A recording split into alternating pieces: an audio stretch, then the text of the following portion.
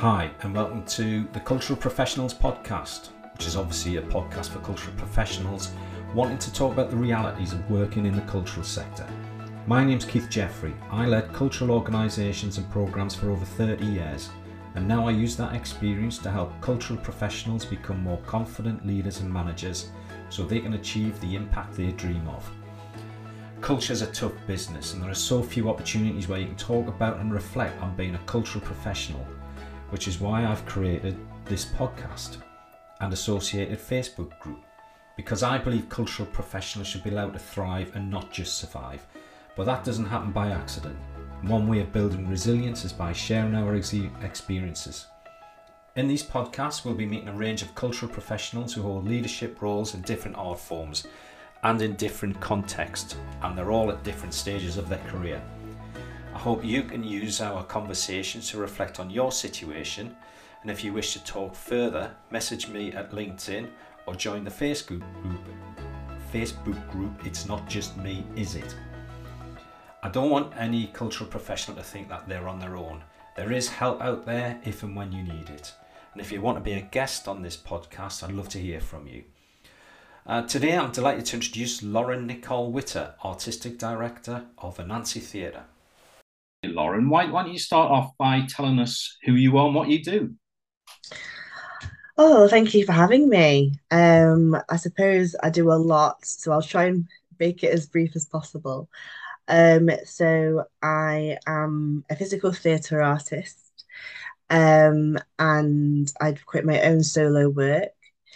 I'm a clown and I teach people how to be clowns. I do a lot of workshops around the community, especially in the East Midlands.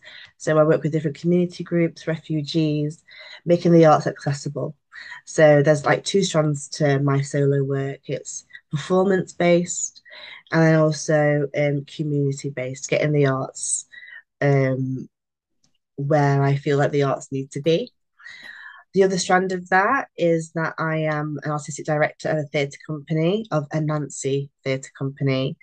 This is a theatre company run by and for women of colour. So tell us about the work of Anansi. What sort of things have you done in the past and what have you got coming up?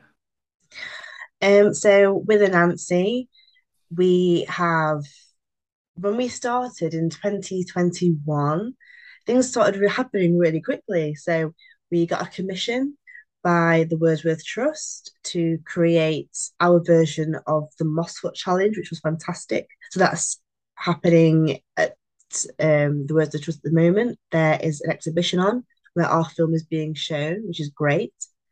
We are associate company of Derby Theatre. We have just completed our first R&D, which was in May, which was looking at the children's version of the Anansi Spider story.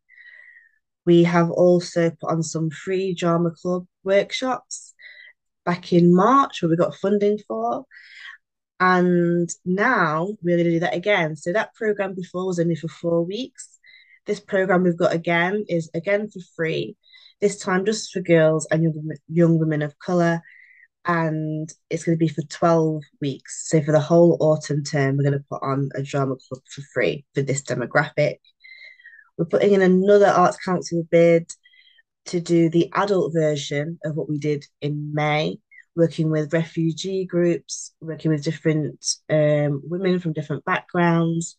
And that is really exciting. So that's going to be broken up into two. We're going to do a version of that in Stockton at Art. And then in the spring, we're going to bring it to Derby. So we're really looking at how we can create those communities and connect those people. In summer, we're hoping to do a festival, which is fantastic.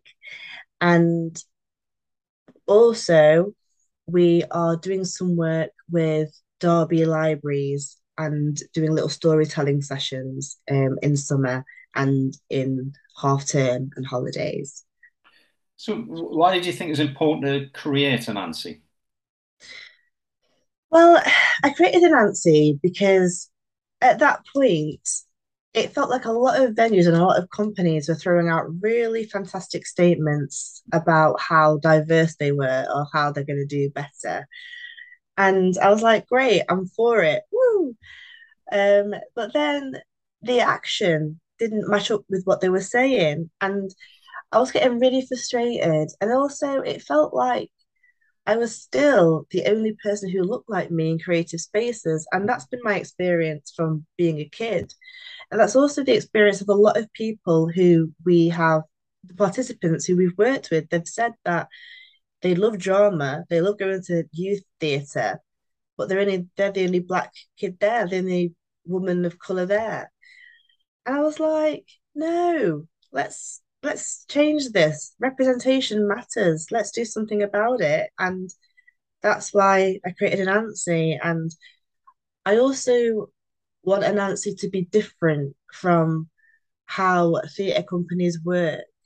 Like I want to lead with compassion. I want to lead with safe spaces. And it's important that we kind of go away from the norm because I don't think it works, especially for people of the global majority, especially for women. It doesn't work how it's being done. So I want to do something different. What do you mean when you say it doesn't work? There's kind of, it seems like there's this unwritten competition, you know, either it, and it's the way the system works, the sector works, really. Like we're always fighting for space, we're always fighting for money, we're always fighting for resources. And there's a lot of like struggle, I think, and especially in terms of leadership and how a company works, like that hierarchy, which I understand to some extent there has to be somebody who, makes those decisions. But for example, with Anansi, we've got an advisory board now, we've got somebody who is our mental health champion, and we're putting those systems in place to really make sure that we are staying true to our values and what we want to achieve. And I think sometimes because of that, oh, we need money, we need to get this bid in, we need to write this application, we we forget about why we created in the first place and what our values were. Yeah, it's easy to end up with mission drift just because you need to have the next grant come along, and when you go chasing money, that's when that happens, and you one of the things I often talk about is red ocean, blue ocean, if which is this idea of in a red ocean you are in a very competitive field. You sort of look like a lot of other organisations, and therefore it's difficult for investment to come your way because you are fighting everybody else. But if you're in a blue ocean, which is where you are clearly different to everybody else, people are more likely to come to you. The investment is therefore attractive because they clearly, that organization clearly solves that problem. Therefore, we are going to invest in them, and then it becomes a lot easier. Mm. Um, and it's so I think there's something the sector needs to reflect on about that actually. But Yeah, definitely. And that tell, was, sorry, go on.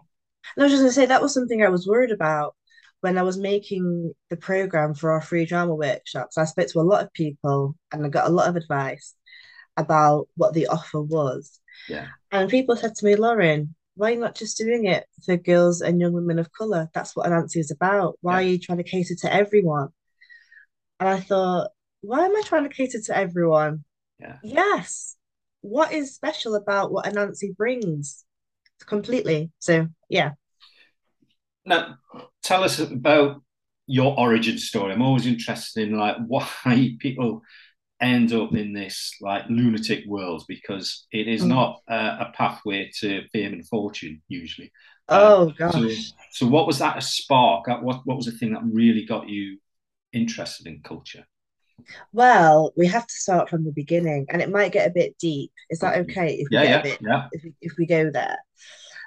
So from the beginning, I was born in Sheffield, but I grew up in Long Eaton, which is in between Nottingham and Derby. Super white town, yeah. super white town. And I was the only black kid in my school for a long time, and that has its own, issues and trauma, etc. But I loved theatre and I loved drama, and every school play, every performance, I would be a part of it. And that was my thing. Yeah. I don't think I was very academic at school either. And then growing up, like doing GCSE, doing drama again at GCSE, often texts and plays we would look at, and even in English books we would look at, often looked at the Black experience from a white perspective. And I didn't realize that at the time. Okay. But there was a lot of things what I learned what just didn't resonate with me. So then I did performing arts at A level.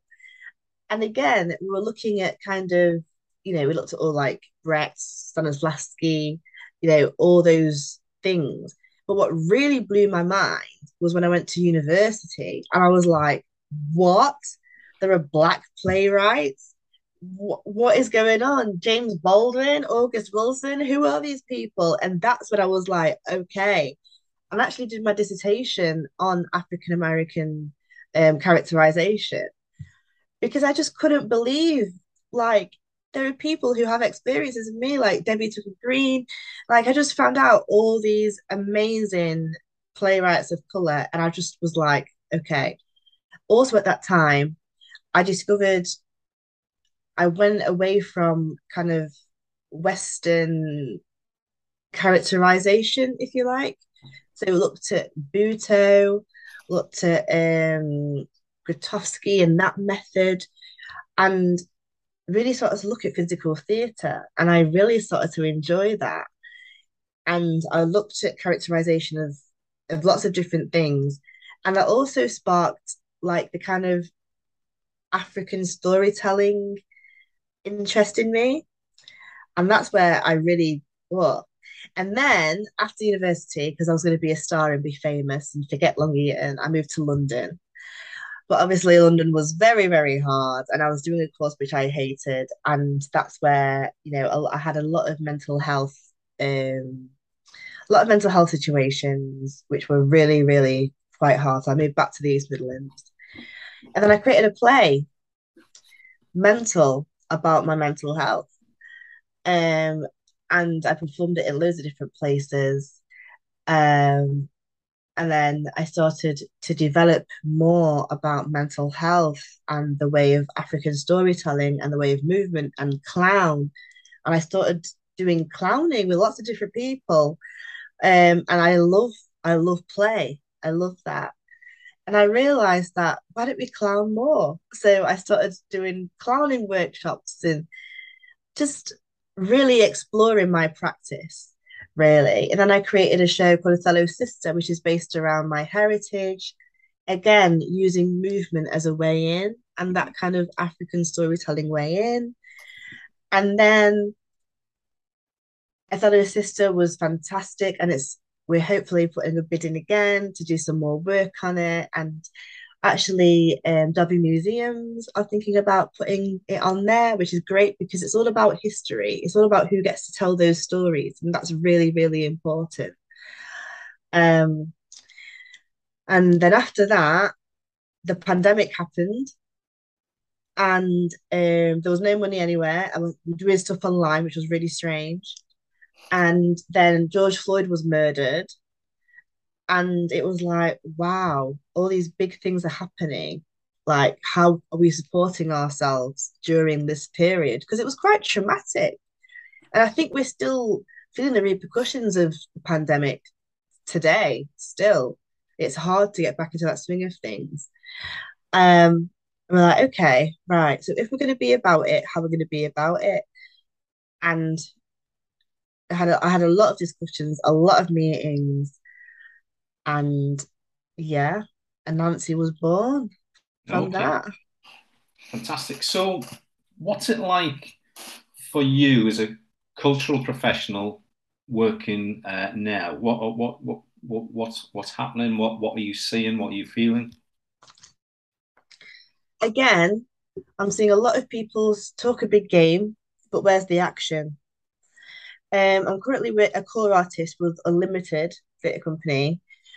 And one of the things that really attracted me to that company was that they spoke a big game and they had the action to back it up. So what I'm seeing is a lot of, oh yeah, we can do this, we can provide you with that. But where's the action? Like, what are you actually putting in place? Where's the access? And where are the barriers? And who are those people making those decisions? And are you speaking to those people who you want to interact with to make those decisions? So there needs to be a real structure change, I think. Um, and again, unfortunately, it is about money, it is about space, it is about resources, it is about what sells tickets, isn't it? It is about what gets the main audience in. But I think to some extent that doesn't work. It just doesn't work anymore. And people want more. People need more and expect more of their cultural leaders and their cultural venues and cultural places. That's interesting. When that, what is behind, do you think, that talking a big game and then failing to deliver? I think mm, I can't speak for everything. I mean, maybe there are things in place where things really, really want to happen, but because of money and time, they've not been able to, or things have been cancelled or whatever. But I think as well, especially with Let's Create, with the Arts Council, I think there's that extra pressure to make things look a certain way, but not necessarily be a certain way. Does that make sense? Yeah, can you expand on that a bit? I think a lot of it's box ticking. Right. Okay. And a lot of it, and there are some brilliant people. I don't want to, diss the whole cultural industry because there are some really fantastic people really doing the work and, really being courageous in that. But I think as well, there are some places and some companies and venues that it is just let's look like we're doing the work, especially, for example, working with a certain community. You work with that community for, I don't know, 5 weeks. What is happening after that? Like, where's that follow through with that community? Do you know what I mean? Yeah, I do. And so I do wonder whether expectations are being laid on cultural organisations to keep on delivering more. I worked with an organisation on their MPO application, and it was like, my God, this is nuts. The level of delivery, which isn't to do with just putting on a great show or delivering the art, Mm. was astonishing. So I wonder if that is driving that, because you do have to talk that particular language to get the funding to sustain your core activity, and your core activity might still be important, but isn't necessarily addressing the issues that you've just been talking about. Yeah, I really think there is like uh, a mismatch between expectation and what is actually possible. Um, and it's that thing of if we had the money, we could do this, Yeah. but we need the money in the first place. Do you know what I mean? It's that like chicken and egg thing, isn't it? It's like, well, what has to come first? We want to put this on, but we also need to pay people to organize that first before we can put that on. Do you know what I mean? So it is, yeah. So, what do you know now that you wish someone had told you when you started? Oh my gosh. That to be braver, I think, to really go for it. Um, and it's okay that things go wrong. It's okay that things look terrible, but it's okay and it's all right. And ride that wave. Yeah. be brave, ride the wave. And but do you have to be clear about why you're doing this? Oh God, yeah. I mean, I think we spoke before. And I told people this since we've Yeah, spoken that um I either feel like Lauren, you can either continue to be in it or you can, get out of here and move to Hawaii and teach yoga on the beach. And I think you said, Lauren, you're already in it. yeah, Like, and I didn't, that really changed my point of view because I'm like, yeah, I am in it. So I might as well just keep going in it and be full throttle with it. Yeah. yeah. Especially like, I feel like I'm trying to be in it. No, I'm in it. Like, and I think it's that language we use of, emerging, established, whatever. I would class myself as emerging, but people are like, Lauren, no, you're in it. Like you're doing the thing. What are you emerging from? Just keep rolling. Brilliant. Yeah. Well, that's great. Well, thank you very much, Lauren. I found that a fascinating conversation, and good luck with Anansi and your clowning. And I hope you don't end up on a beach in Hawaii teaching yoga. Oh, Keith, thank you. This has been fab. Thank you so much. Brilliant. Thank you. Actually, I wouldn't mind lying on a beach in Hawaii, but I thought that was a fascinating conversation. There's a huge amount to reflect upon there. Lauren raises many difficult issues which a cultural sector still, after all this time, has yet to get to grips with. You can find out more about Anansi Theatre at anansitheatre.co.uk. If you'd like to be a guest on this show, you can find me, Keith Jeffrey, on LinkedIn. If you'd like to join the Facebook group, simply search for It's Not Just Me, Is It? And join up, it's free. If you'd like to have a conversation about coaching or leadership development, again, you can find me on LinkedIn. I'm very active there. Many thanks for listening. See you next time.